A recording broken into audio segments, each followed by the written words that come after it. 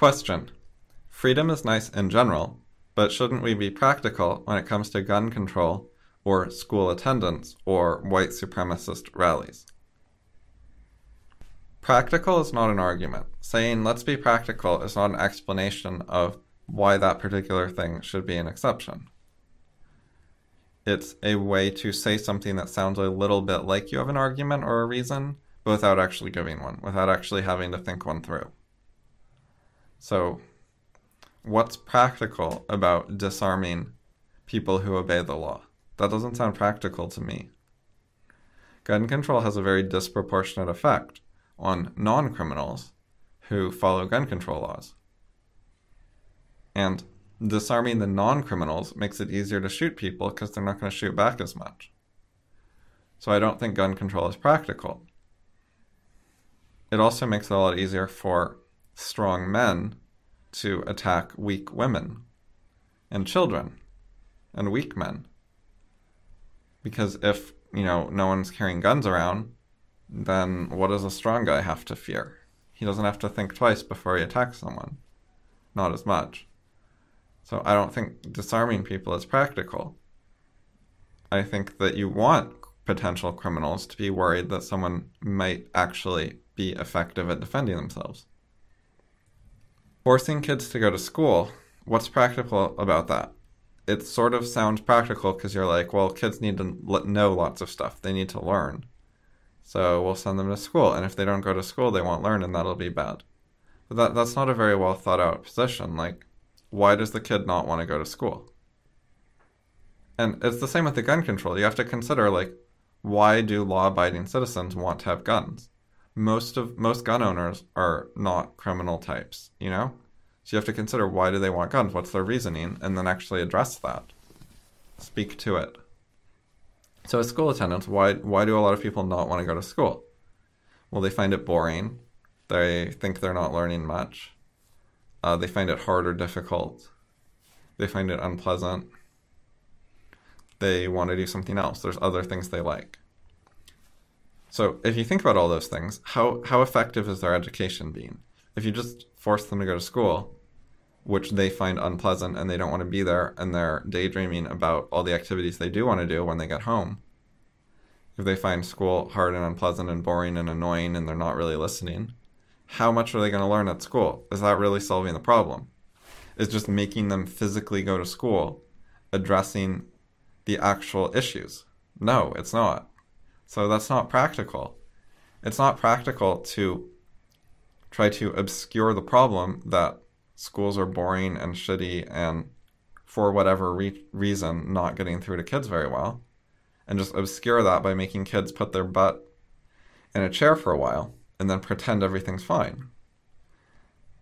What would be practical, as in, effective in life, would be to try to investigate what's going wrong and what can we do about it.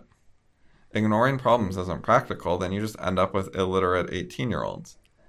You end up with adults who can't do fractions and percents, who don't understand things like cost per calorie of food. They don't know how to calculate that, and they don't understand what it is.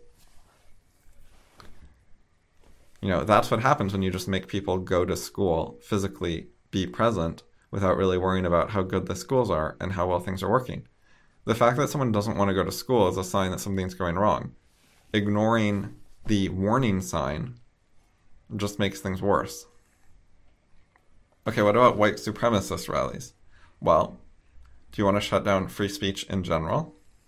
Do you think it would be practical to just ban free speech? Do you think it would be practical for the government to decide who should be able to speak about what topics in what ways? At what venues? To what audiences? I don't think that sounds practical. I think it's way more practical for the government just to have absolutely no opinion on who gets to talk about what, or as close to that as we can manage. If you're recruiting terrorists to actually go kill a bunch of people tomorrow in the public square, that's a problem. That's a police matter. But we can be extremely tolerant of almost all speech. We can have our government just generally stay out of it, and that seems way more practical to me. Like, why would I want to have to deal with the government and what the government thinks is an okay thing to say before I get to speak? Like, in general, I just want the government not to be on my mind. Like, it shouldn't be something I have to worry about or think about. Just leave me alone. And, like, white supremacist, like, what? Someone who thinks white people are better than black people or something? Like, I mean, that's kind of gross, but, like, why do we need to shut them up? People already disagree with them. What's the problem? If you're worried about violence, there's a lot more violence coming from, like, Antifa.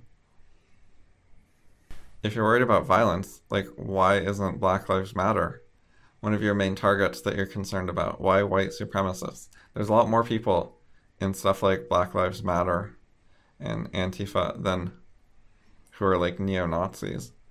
And the Black Lives Matter has a lot of mainstream support from the center-left, whereas the neo-Nazis are constantly disavowed by the center-right. They don't have a very broad base of support.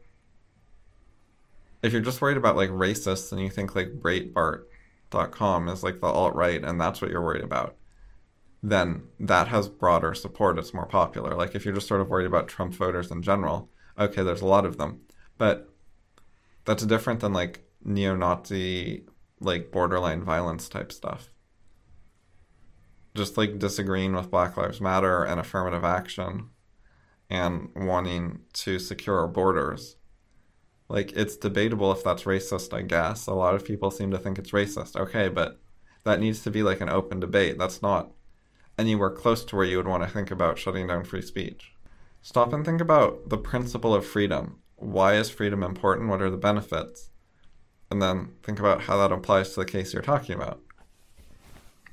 Like, sometimes unpopular opinions are true. That's one of the reasons we value free speech, is because we don't want to suppress a good idea just because most people are currently mistaken, which is a thing that we know happens sometimes. So when you want to shut down white supremacist rallies, what you're saying is, that's really unpopular, I think it's bad, let's shut it down. That's, like, exactly opposite to what someone who understood freedom would think. Freedom is not about, let's give the mainstream a bunch of freedom. I mean, that's part of it, but, like, they were going to have freedom anyways. If you're doing stuff everyone approves of, no one's going to stop you.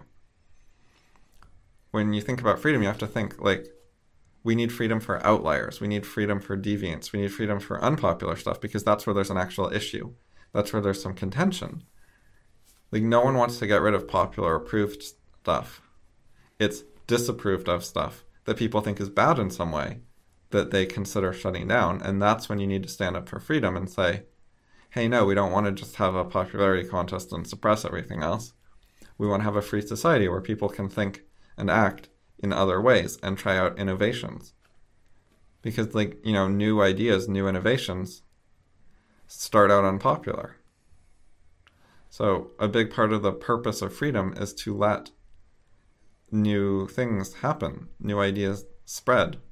You know, they have to start somewhere. They have to start unpopular, and then some of the ideas will pick up some steam and get more popular. And the bad ideas, if they're bad and you know why they're bad, you can explain it and, you know, stop them with argument. You don't have to shut down their right to speak. You can explain, like, why racism is bad, and you can convince people. Most new ideas, you know, actually do get shut down by argument. They lose the argument. There's more ways to be wrong than right. Like, the majority of new ideas are mistakes. But some of them manage to win the argument occasionally, and that's really important. That's where progress comes from.